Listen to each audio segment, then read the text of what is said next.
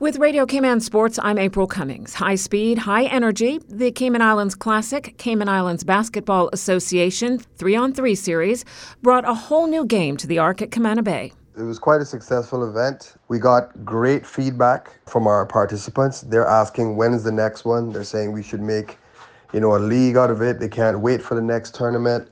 The pace was really good. And as a matter of fact, you could see the growth of the players, largely due to the fact that as they continue to play more tournaments, their understanding of the rules actually improves. Co-organizer of the event, Colin Anglin, tells Radio Cayman that as that understanding improves, so too does the level of play. This last tournament was the absolute best shooting we've seen of all of the three tournaments. I mean, it was lights out action. It was incredible. It was really exciting, and the guys really enjoyed the level of competition. But it's not all just fun and games. Mr. Anglin says winning here has some other benefits. One of the most significant things about this is that this will actually enable us now to qualify to send 3-on-3 to FIBA sanctioned tournaments in 2023.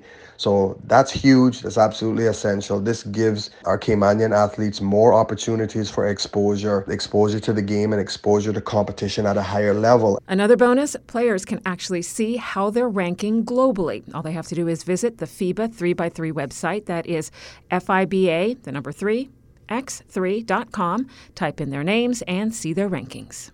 A schedule change for the upcoming NORCECA Under-23 beach volleyball tournament this weekend at 7 Mile Beach. Due to travel issues for some of the teams, no matches will be played on Friday. Instead, the event will kick off on Saturday, the 29th of October, continuing through Sunday the 30th, with exciting games between Team Cayman and teams from Jamaica, Aruba, Trinidad and Tobago, the U.S. and Canada. Cayman will have 4 teams in the competition. This is the first time the NORCECA Under-23 tournament will be held in Cayman. Tickets are available at eventpro.KY. And don't forget, there is free uncovered seating available. A busy November for teams competing for the CIFA President's Cup on Sunday, November 20th. The lineup for the women is Fusion SC versus Elite SC at the CIFA Field. Latinos FC will play Scholars ISC at the Truman Bodden Sports Complex. Both of those games are at 5 p.m. By teams, Sunset FC and Academy SC. For the men, there will be games on both days that weekend. On Saturday at the CIFA Field at 8 p.m., it's East End UFC versus Roma USC.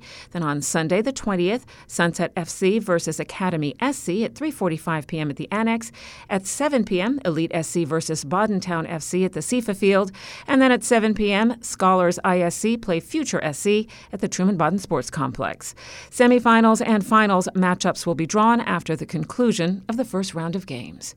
For Radio Cayman Sports, I'm April Cummings.